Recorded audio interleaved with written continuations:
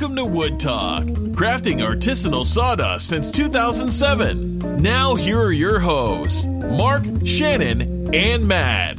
Nothing but the best artisanal sawdust. That's right. You heard it here first. Wood Talk number 377 for April 24th, 2017. On today's show, we're talking about trimming a frame flush to a top, 1,000 canker disease, and selling your old tools. Before we get to that, let's thank a few folks who helped us out, specifically on Patreon. That's patreon.com/woodtalk. We'd like to thank Niles Kretsch, John Sodervisguska. That's pretty good, right?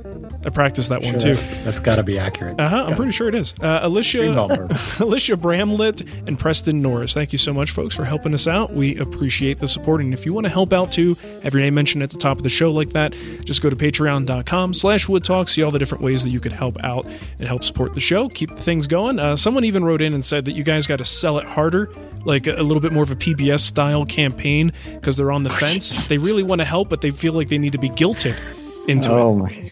Okay, and here's what we're going to do. They just want a tote bag. Right, and look, here's what it comes down to. Cremona's son just had surgery. Oh my God. Oh no. Oh no.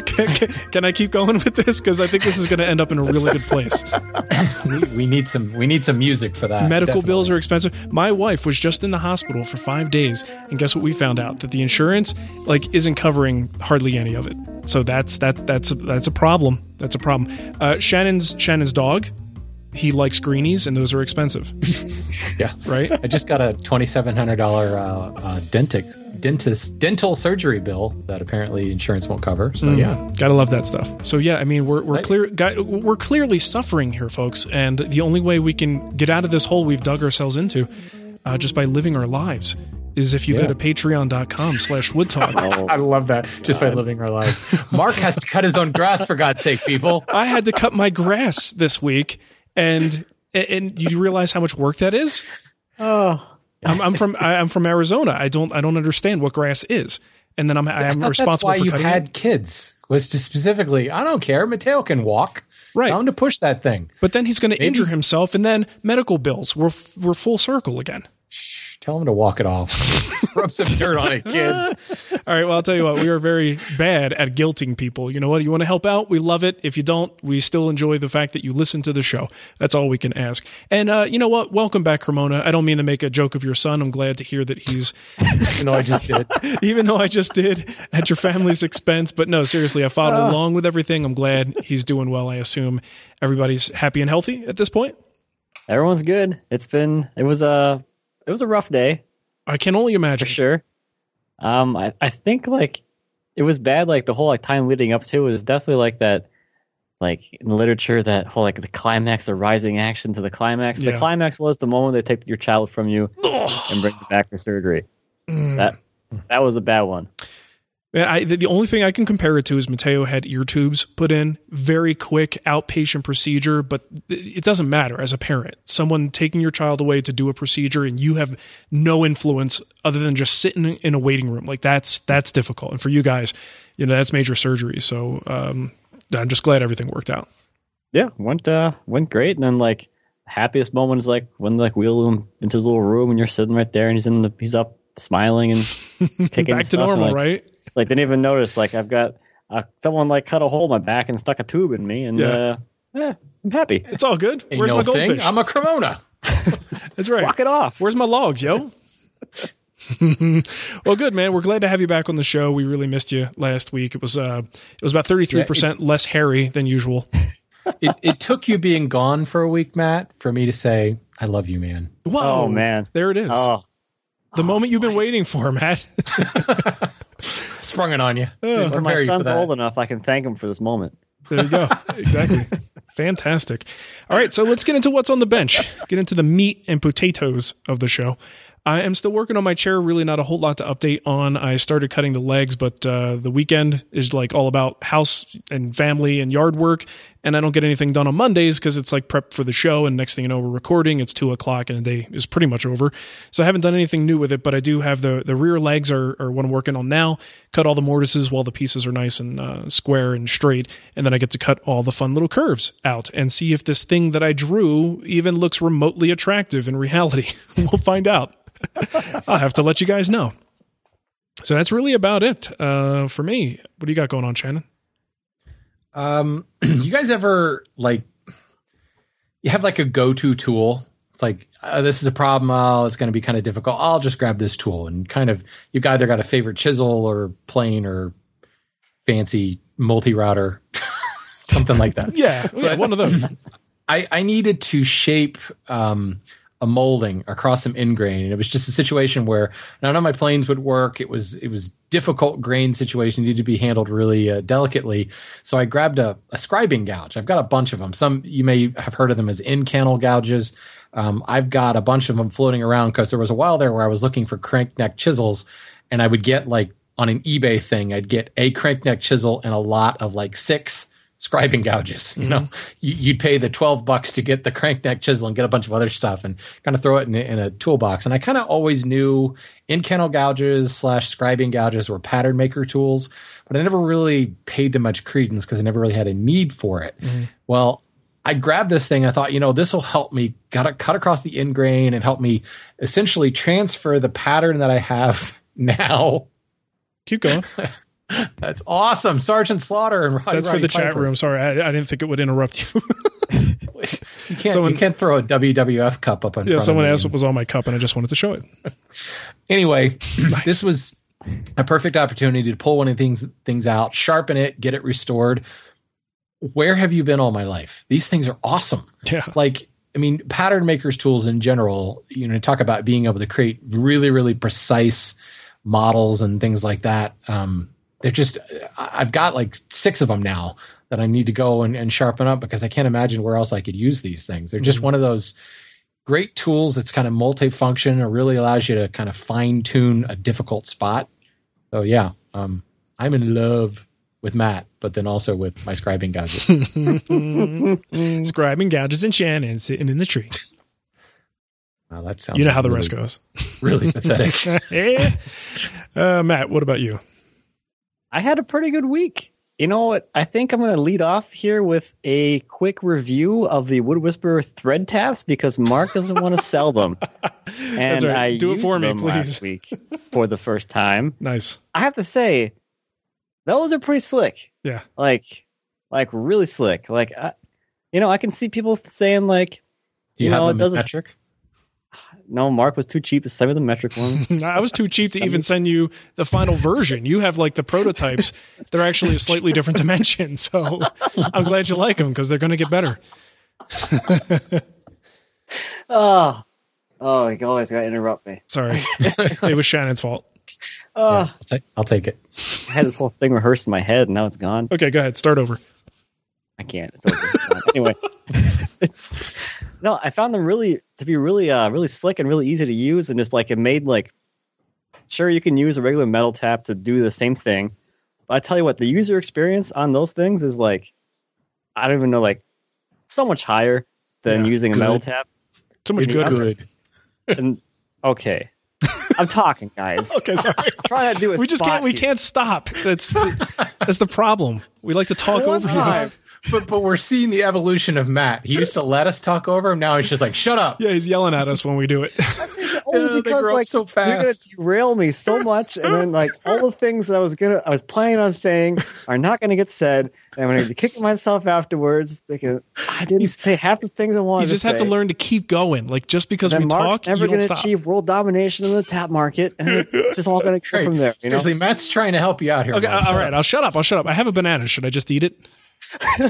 Should I eat my banana and shut up? Okay, go ahead. As long as you don't try and eat it in any kind of like sensual way while I'm trying to talk about this. I figure that would be one of the most disgusting things to listen to. Go ahead. Don't let me distract you. By saying that, he's going to do it now, right, Matt? Yeah, I figured he would, so the chat room would be happy, at least. Peeling it very slowly. Oh, man, look at you undressing that banana. Look at that. Oh. Yeah. This is incredible. And people said that woodworking would never work in audio format. See? They finally are right.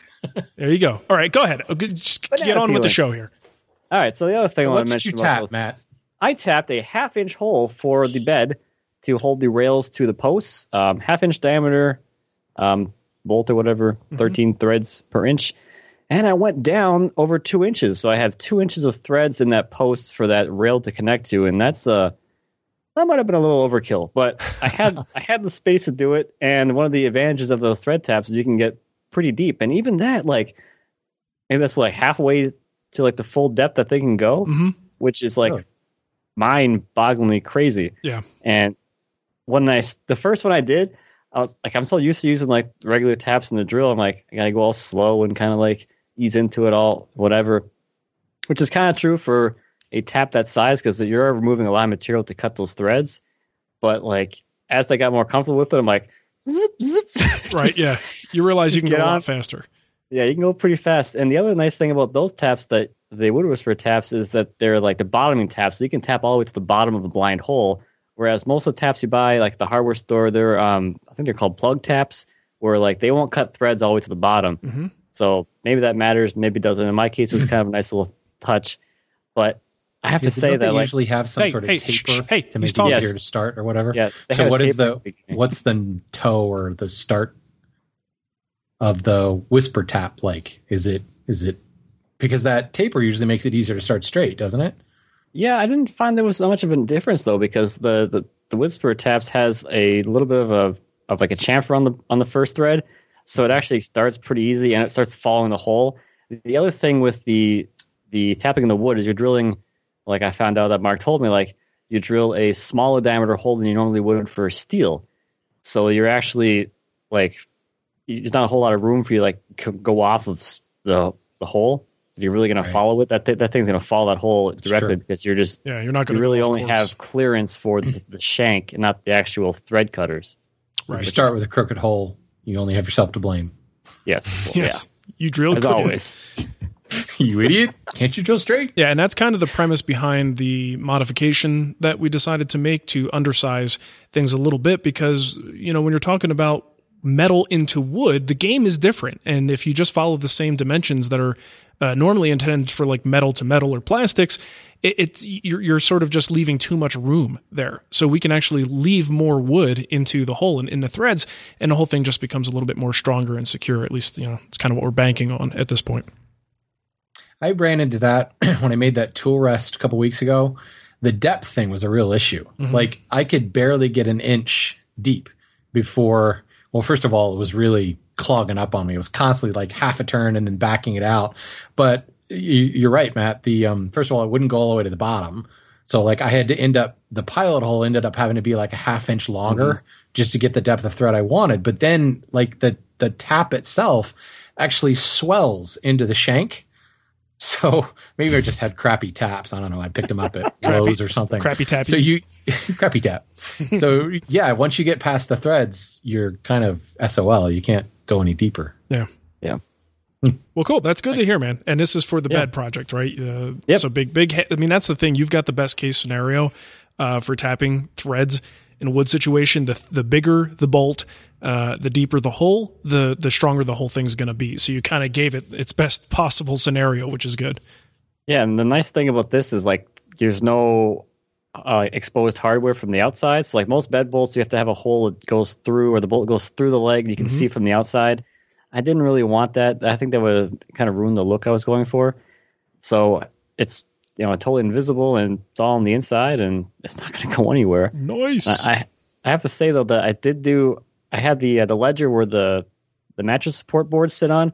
I tapped the holes for the bolts that hold that to the rails, and I used the Core 20 tap for that.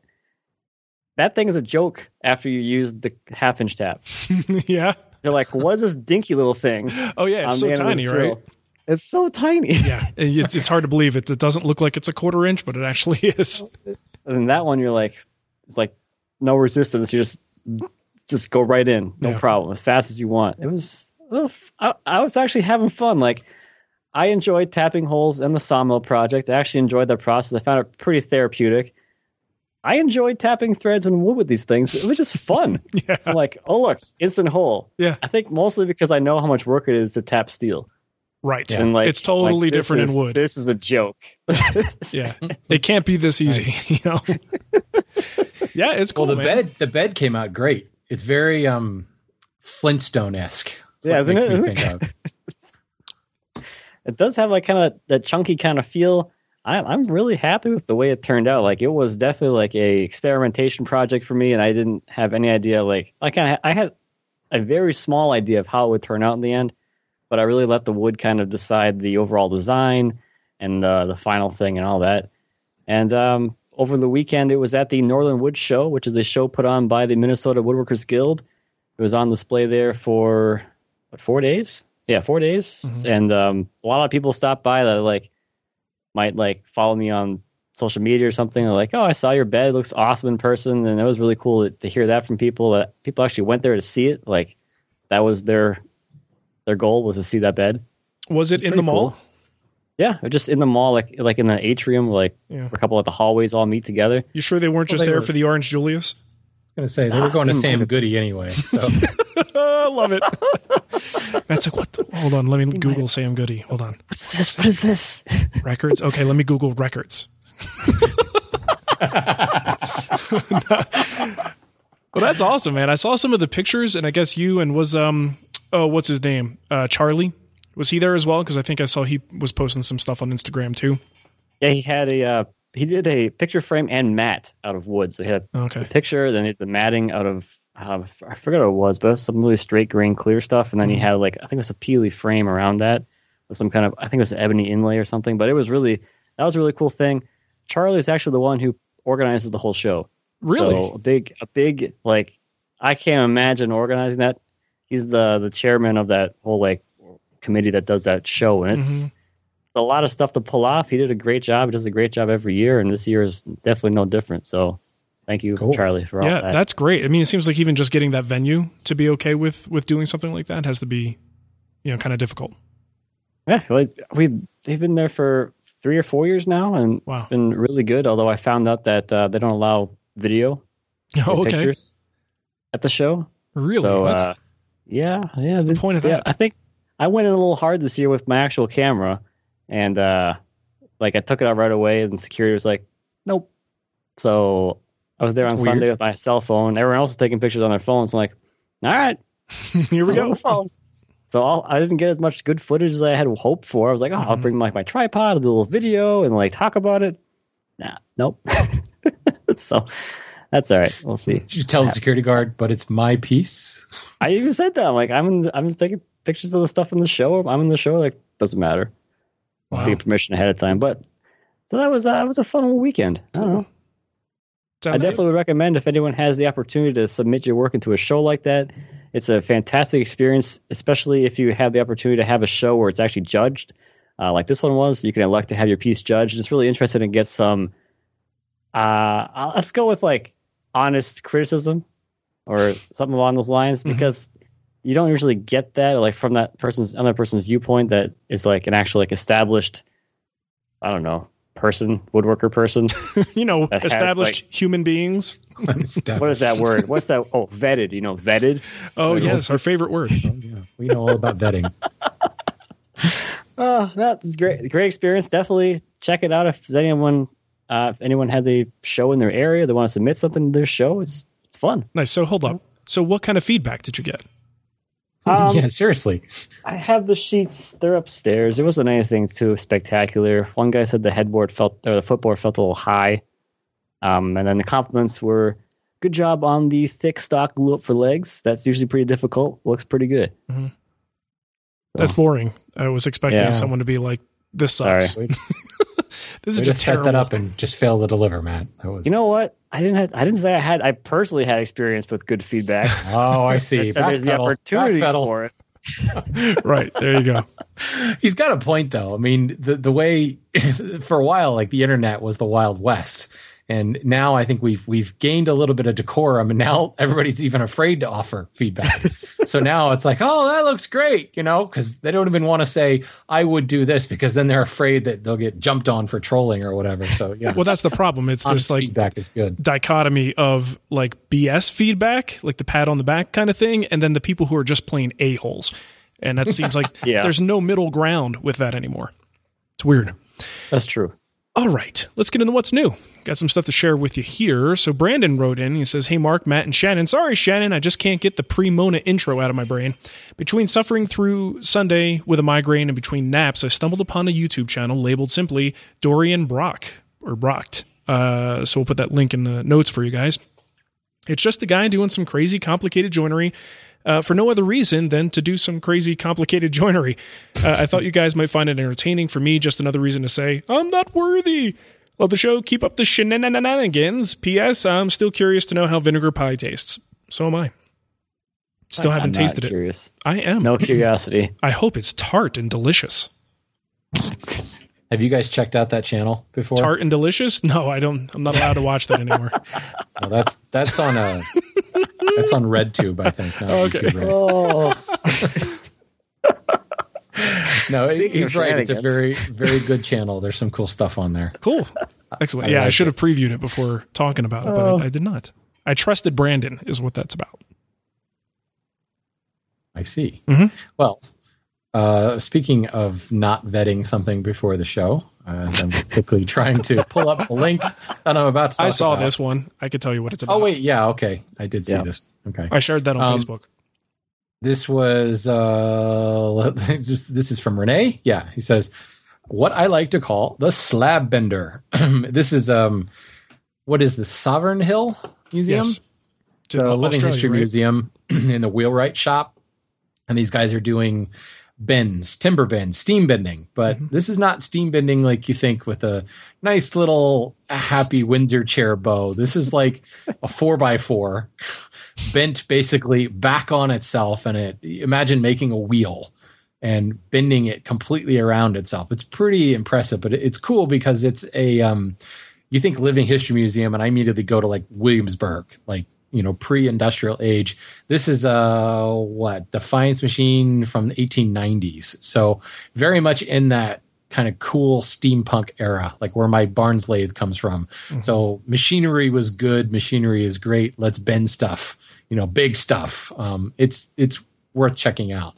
I've actually been to a couple customers, like chair making customers we sell to that use like the modern equivalents of this, like some of the modern steam bending stuff. And it's just ridiculous. Mm-hmm. Like you see them pull out this 4/4, 8/4 board, just stick it in this press and, 900,000 newtons of force comes down on top of it. And it's just kind of, okay, there's your bent chair back. Well, aren't you going to steam it first? Steam?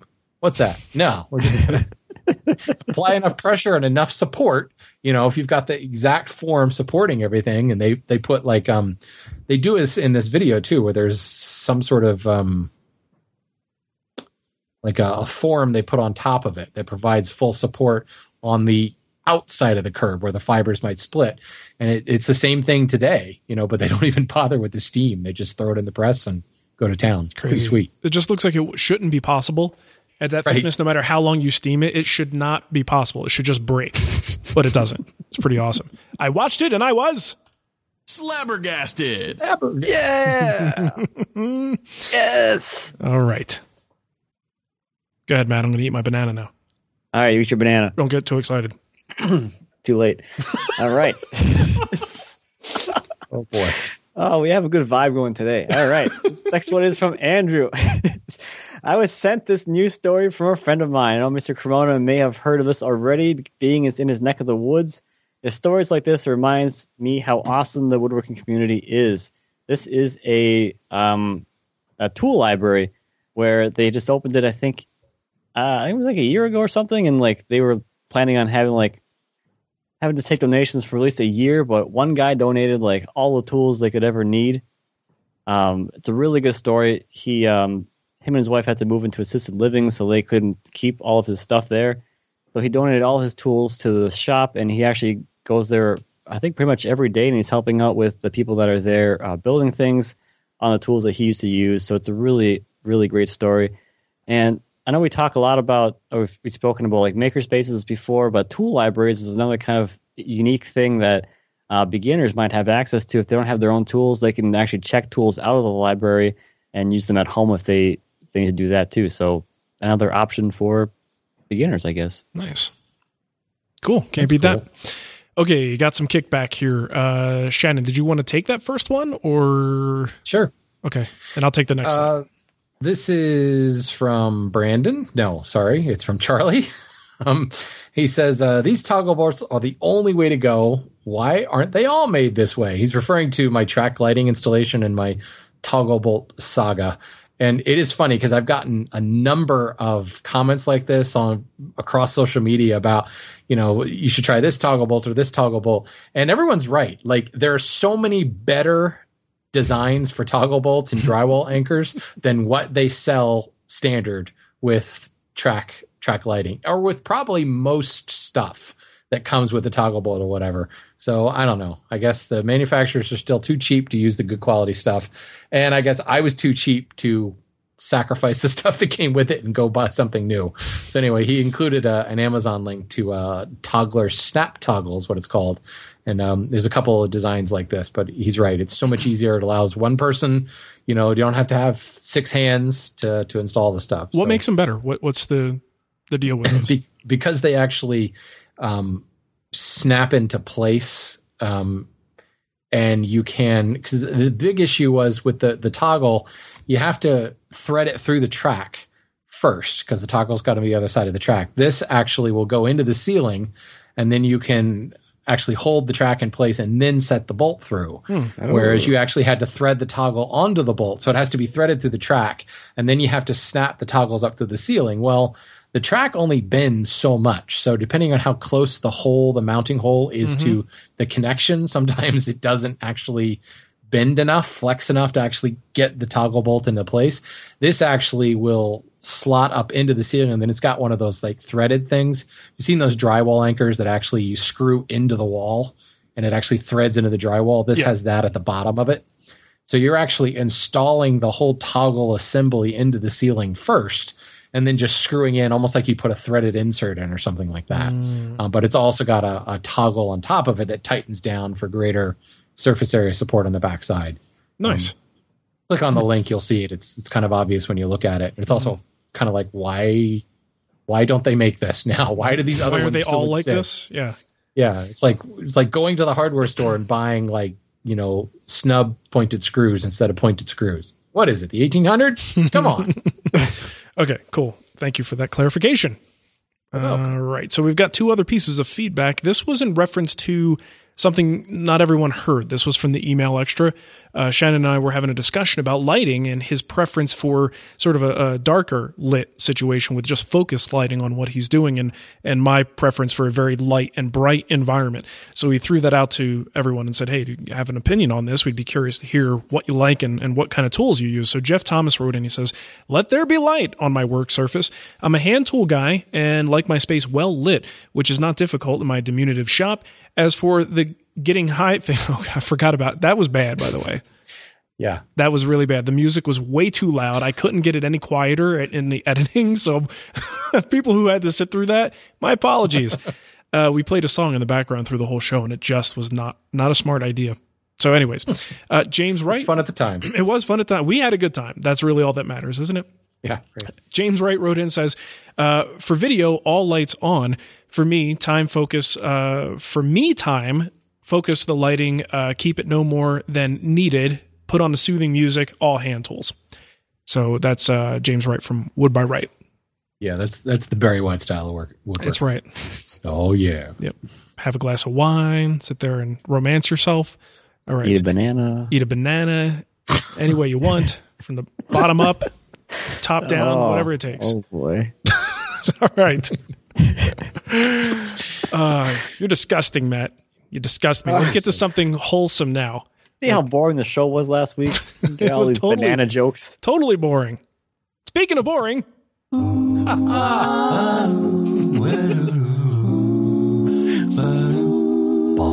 Shannon's Lumber Industry Update. All right, what you got, Shannon? More bad news, I'm afraid. Wah, wah. We have no one to blame but ourselves for this one. a new tariff has been passed on import plywood, specifically Chinese plywood. Now, you may be thinking, I don't buy that Chinese crap. You might be surprised. You might actually be buying Chinese crap plywood. Because the fact of the matter is, Chinese plywood, a lot of it is still crap, but they've actually gotten a heck of a lot better. See, when the Chinese first entered the market, it was like, well, we're going to set the market and try to make like a $20 panel. And they did. And everybody freaked out because it's suddenly really, really cheap. And then they realized, wow, this is total crap.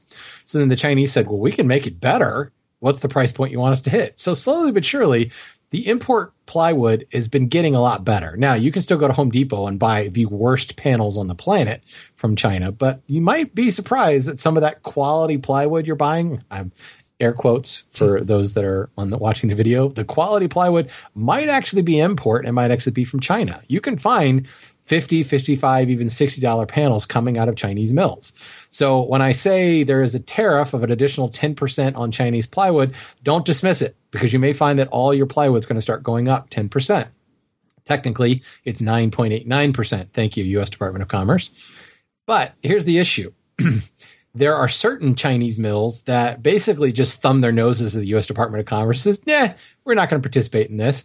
So the U.S. Department of Commerce said, well, screw you guys. And they threw a 111% tariff on top of those mills. Oh, baby. So some of this plywood is significantly more expensive. Now, let's be real. Those mills probably weren't terribly big to begin with. Most of your larger importers are probably not doing business with them. But there is next month in May coming a countervailing tariff from the U.S. Department of Commerce that will probably put another 50 to 60% tariff on import plywood. So, yeah, we did this 4 years ago, and plywood prices went through the roof, both import and domestic, because I compare it to the gas station thing. The gas station across the street raises their prices, so the one directly across from him raises his prices because, he's slightly under. He's 0.7 of a cent underneath, but he's still cheaper.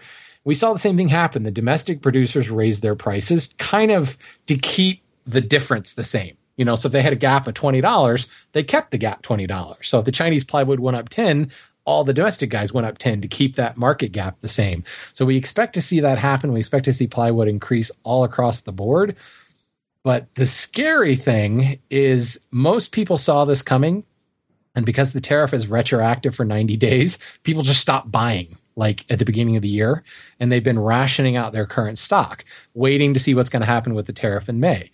Well, the problem is there's this huge buying gap going on, and plywood, it grows faster than trees, granted, but if you haven't been buying for 3 months and now suddenly you're running out of inventory and you've got to buy at the new stock price, there's going to be shortages in the supply demand chain, so the price is going to go up even further. So, yay, more good news. Plywood's going to get expensive. So, yeah, you might want to buy wood. Only solid wood. Yeah, there we go. Get yourself a Capo slab. Right. I don't have it queued up, so don't even try. There we go. Stay tuned. We'll see what happens in May. We really have no idea where the tariff's going to come down. At the same time, 4 months after the tariff was passed 4 years ago, it got voted down by the International Trade Commission, because what they say is, well, you may think you're protecting American producers by in putting a tariff on foreign producers, but what you're doing is just making it cheaper for people in Europe to build the same kitchen cabinets and ship them abroad. And now cabinet shops in the U.S. are going out of business because it's actually cheaper to buy cabinets in France or Germany than it is in the U.S. It's all just Isn't that stupid. Like the trick with economics? Like there's never anything that exists in a vacuum. Every little change, you go, oh, that looks like a really good idea. And then you're not thinking 2 or 3 steps down the line, something that's going to bite you in the butt. Yeah, it's a special kind of economics. It's anyone, something DOO economics. Voodoo economics. All right, that's great. Okay, let's get into what do we have here? Our voicemail. So Barry left us a voicemail that just makes me uncomfortable to listen to. But you'll hear why. Hey, Mark, Matt, and Shannon. I am going to speak in an accent because you said on episode 371 that is the most guaranteed way to get on the show. So here goes. Now, fellers, I got me here a question because I'm wanting to see about getting me a new sander. I got me one of them little 5-inch round random orbit thingers, and it's on them origins. I don't need to tell you the brand because, well, it's orange. But I've been reading about them Rotex sanders by that Festool brand, and I just wondered, are they magical like unicorns and everything like you read on them forums and like them people on the YouTubes will say they is? Now, Shannon, I know you don't use no sandpaper because you use them fancy shiny metal tools and what sandpaper is sometimes that question you ask. But I guess this is really then for Mark and Matt. What y'all think? Is them Rotex one of them good things? Is them Rotex going to make my sanding life easier and make me a happy man? Or am I just going to spend a bunch of money and get this green thing? It's just going to sand just like my orange thing. So I hope y'all will answer my question, and I hope that accent got me on there. And if it don't, well, I hope y'all enjoyed it anyway. And now that I have insulted everyone in the Appalachian region, where I actually am from and live, I think I'm done. And I'm not giving my name or anything else because, well, I don't want death threats. You know how that goes. Thanks. All right. So too bad his name was in the Skype message. Like, I know what his name was. I think I said already, Barry. I won't give your last name, Barry, though. You'll remain anonymous. Yeah, sure. Okay. So what are we talking about here? I had to listen to it like 3 times before I actually heard the question. They're like unicorns that if you pull the dust collection hose off, the dust is actually rainbow colored. That's right. So, yes. there is that. It's more expensive dust. All right, so the Rotex, I mean, I'm a little bit bullish on the position of the Rotex in the market. I don't think most people need it. I think if you're doing a lot of rough stock and maybe refinishing projects, that's where I find that I use mine.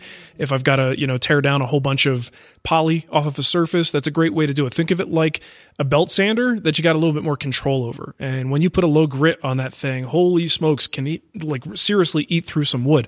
The problem with the Rotex, I find, is its balance. So that by the time you get to your higher grits and trying to use that as your primary sander, especially if you're not doing refinishing all the time, for me, I'm doing mostly finish sanding. And that process with the Rotex is cumbersome. I don't enjoy it. I like a very centered, balanced sander that's balanced on its own, whether I hold it or not. And then I just have to kind of position it and move it around.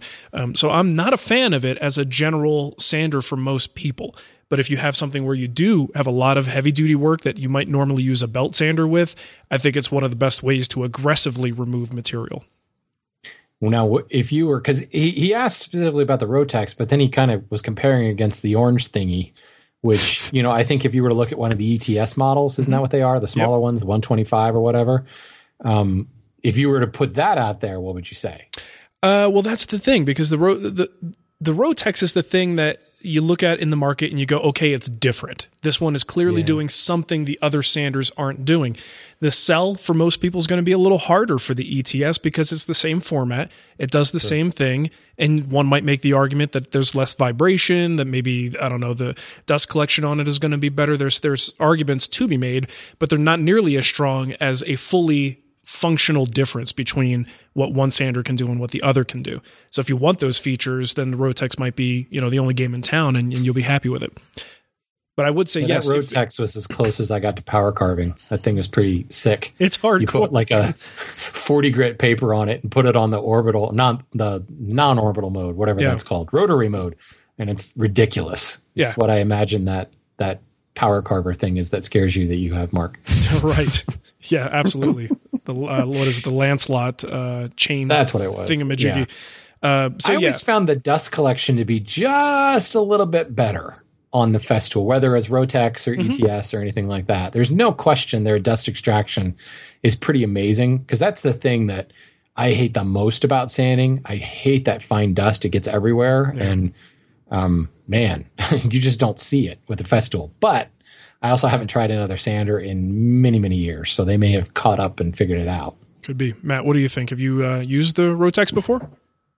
I've held it at like shows, but I do have the Triton Gyros, which is like kind of the same thing.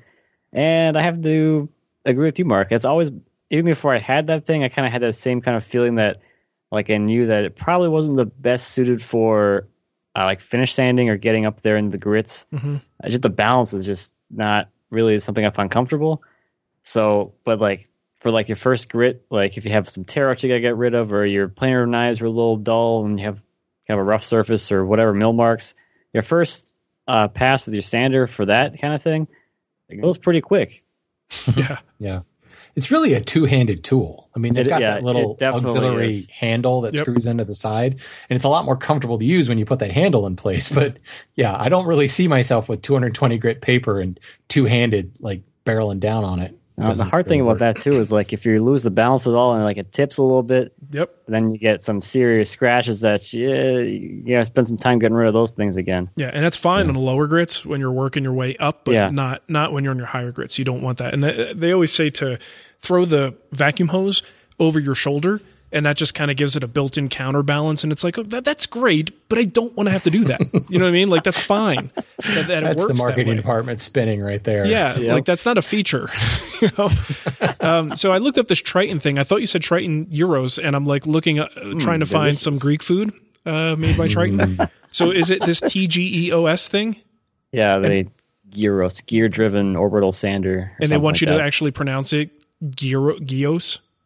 I don't know. I see letters. I just say it. You just took their money and run, didn't you? That's all right. All right, Mark, you're off the hook. Oh, man. Yay! Matt's on the spot with his Triton money. That's right.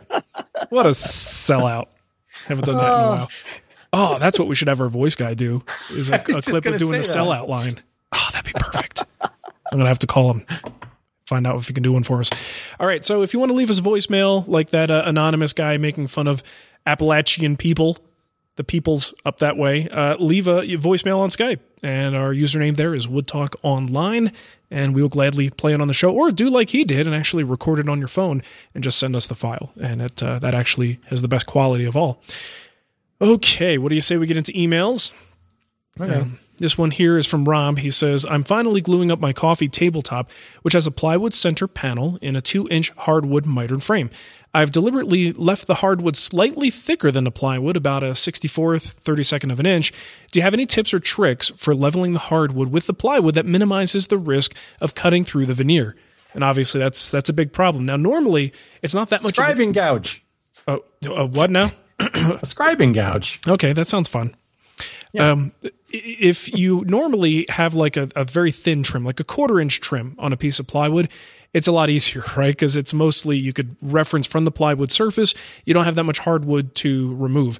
In this case, 2 inches, that's going to be a little bit more of a headache, because whatever you do to remove it, you also run the risk of taking your top out of flat. It's very easy to like round it over or make some kind of a bevel, and just, you know, it can be messy, or worst case scenario, you burn through your veneer on the tabletop. So I think how I would approach that is I would probably take a plane, maybe even a block plane, doesn't have to be really big, and I would carefully, you know, with the plane starting, you know, mostly on the plywood side, push outward on a nice, pretty significant angle. So you're just slowly working down that edge, and you got to take a super, super light cut, because you just want to remove the bulk of the stock and just make sure you're not in any position where that block plane can actually tear into your veneers. It's probably going to take a little finesse to do this, but ultimately you just want to get as much as you safely can down.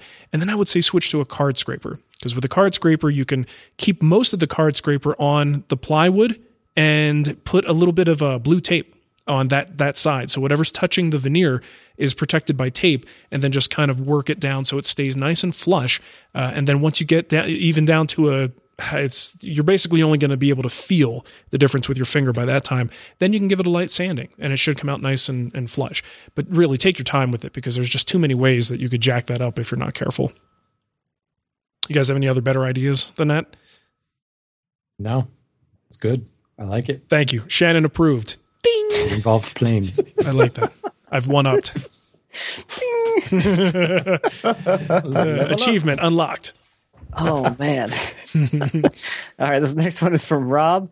It says, when replacing / upgrading a table saw in your shop, how much should you look to get for the one you're replacing?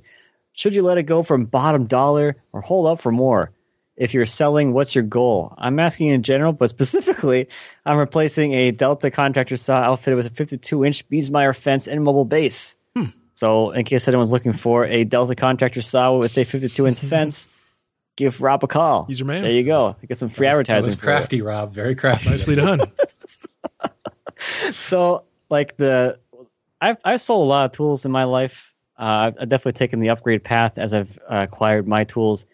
And my general like formula, if I have one, is if I bought the tool brand new, I usually list it around 60 to 80% of that value. If it's going to be on Craigslist, because there's always some haggle room. Someone wants to talk you down or whatever. So maybe closer to 80. If I bought it used, I list it for at least the price I paid for it, if not more. And usually I end up getting more.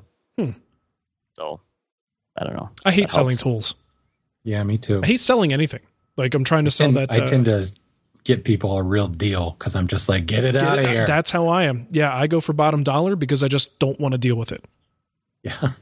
People coming to my house, looking at my stuff. You know how it is. It's terrible. Eating your bananas. Eating my bananas. All right. Are we done? No. Shannon's up. No, not quite. I got a question from Mr. Drow. He says, I've been offered some wood from a walnut tree here locally that is dying from thousand canker disease. From what I can tell, the beetles and fungus only affect the sapwood on the outside, which still leaves the dark hardwood intact. I'm wondering, though, if I'm taking a risk by bringing this anywhere near my shop, since it may or may not have those beetles in it. Is this a valid concern with this type of thing, or will it be okay to transport it to my house and then have it milled into slabs? It's a little tricky, Mr. Drow, but you are right. The infection, the thousand canker disease, for those that don't know, it's a combination. It's incredibly infectious, and it's basically touched coast to coast. Hasn't hit all 50 states, but it's pretty dang close. It's a combination of a beetle and a fungus. The beetles actually bore into the wood, and in doing so actually infect the walnut with a fungus. So it's very fast acting. You can imagine, instead of just the beetle eating it alive, the fungus is also rotting it away at the same time. And it's really wiping out the walnut, specifically just walnut, or specifically that genus, the Juglans genus. So like butternut is all susceptible. The various species of walnuts, black walnuts and things like that are all affected. But the beetle really does not move beyond the bark and the cambium layers. The sapwood possibly, but even a lot of people, and it's interesting because I was just talking to a sawmill owner last week about this, and he's not finding them in the sapwood either. What it really comes down to is all the sugary sweet stuff is in the bark and the cambium. There may be a little bit in the sapwood, but again, it depends on when the tree was felled and whether or not the sap was rising. The problem is it's highly infectious, and the bark and everything that has the stuff in it, you can't chip it up. And that's what a lot of municipalities are doing. Well, first of all, they're chipping the entire tree. But even if you strip the bark off, you have to burn it.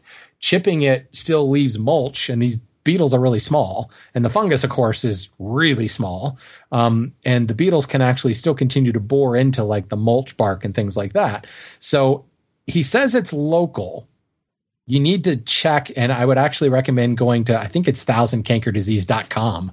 And there's actual affected maps, and that you can drill down into local county level to see where quarantines exist. If it's just kind of down the street, you're probably okay because the infection's probably in your neighborhood already anyway. But it's one of those things you got to be really careful. You need to get that bark off as soon as possible, and you need to burn that bark. And then to be safe, when you mill that lumber, you should be okay in the heartwood, but you probably want to kiln dry it. You want to get it heat treated. You can air dry it. You might be okay, but is it worth the risk? You know, they're saying at this point that the bug is not transferring into other species. At least they're not finding it in other species. But it might be one of those situations where, you know, it's not like the bug is like, ooh, I only like walnut. You know, if it's sitting next to a stack of oak, is it not going to jump to the oak? I don't know. You ask the bug, see what he answers, see what he says. So, you know, you want to be careful here. I do think you're okay getting the wood. Just get it kiln dried. Build a kiln yourself if you need to. Just don't burn your house in doing that. So yeah, that's the thing. It is one of those things where thousand canker, emerald ash borer, powder post, they're all instances where technically the heartwood should be okay. And what we're finding, guys like Matt can actually make a killing on this because the municipalities just are chipping it up. Well, which is actually spreading. In this case, it's spreading it even more.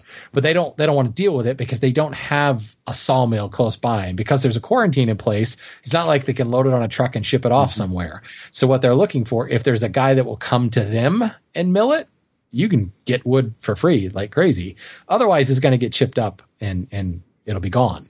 That's why people are now calling ash the next American chestnut. Within 5 to 10 years, ash will be gone because they're just cutting it down and shredding it. And, there's nothing in the heartwood, but they don't know any better, and there's nobody to come and saw it up for them. So moral of the story is go to Matt Cremona's YouTube channel, build a bandsaw mill, put it on wheels, hook it up to an RV, right? Mystery machine on the side, and solve mysteries and saw lumber all at the same time. Make sure you have a Great Dane too.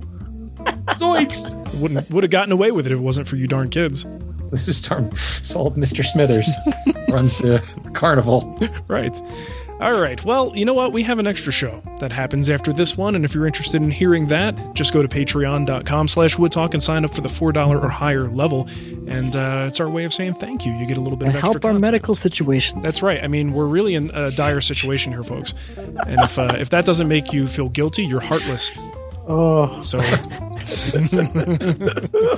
I love it. All right. And let's see. The topic today we're going to talk about is getting over the fear of woodworking with precious wood species. So that should be interesting. Precious, my precious. All right. So if you want to support the show, of course, you can do that at Patreon. Patreon.com/woodtalk. You can get a Woodtalk t-shirt at twwstore.com, or you could leave us a review in the iTunes store. It costs you nothing but a couple of seconds of your time to go and give us a nice review there. And Shannon, how about you give them the contact info and we'll get out of here. Absolutely. If you want to find out all the things that Matt can tap, if Matt could tap wood, you can do that on Skype. Thank you for that, Matt. I appreciate that. You're welcome. Anytime. I love you more now. Much more than Mark. Our username on Skype is Woodtalk Online. Our voicemail is 623-242-5180, or just go to woodtalkshow.com/contact and leave us a comment there, or leave us a question there, or whatever. Just send us all the things you could tap. And that should do it for the show. You can support us all kinds of ways, but you can go to thewoodwhisperer.com, renaissancewoodworker.com, or I'dTapThat.com. Hey-o! Nice. All right. Well, thanks for listening, everybody, and we will catch you next time. Bye. See ya.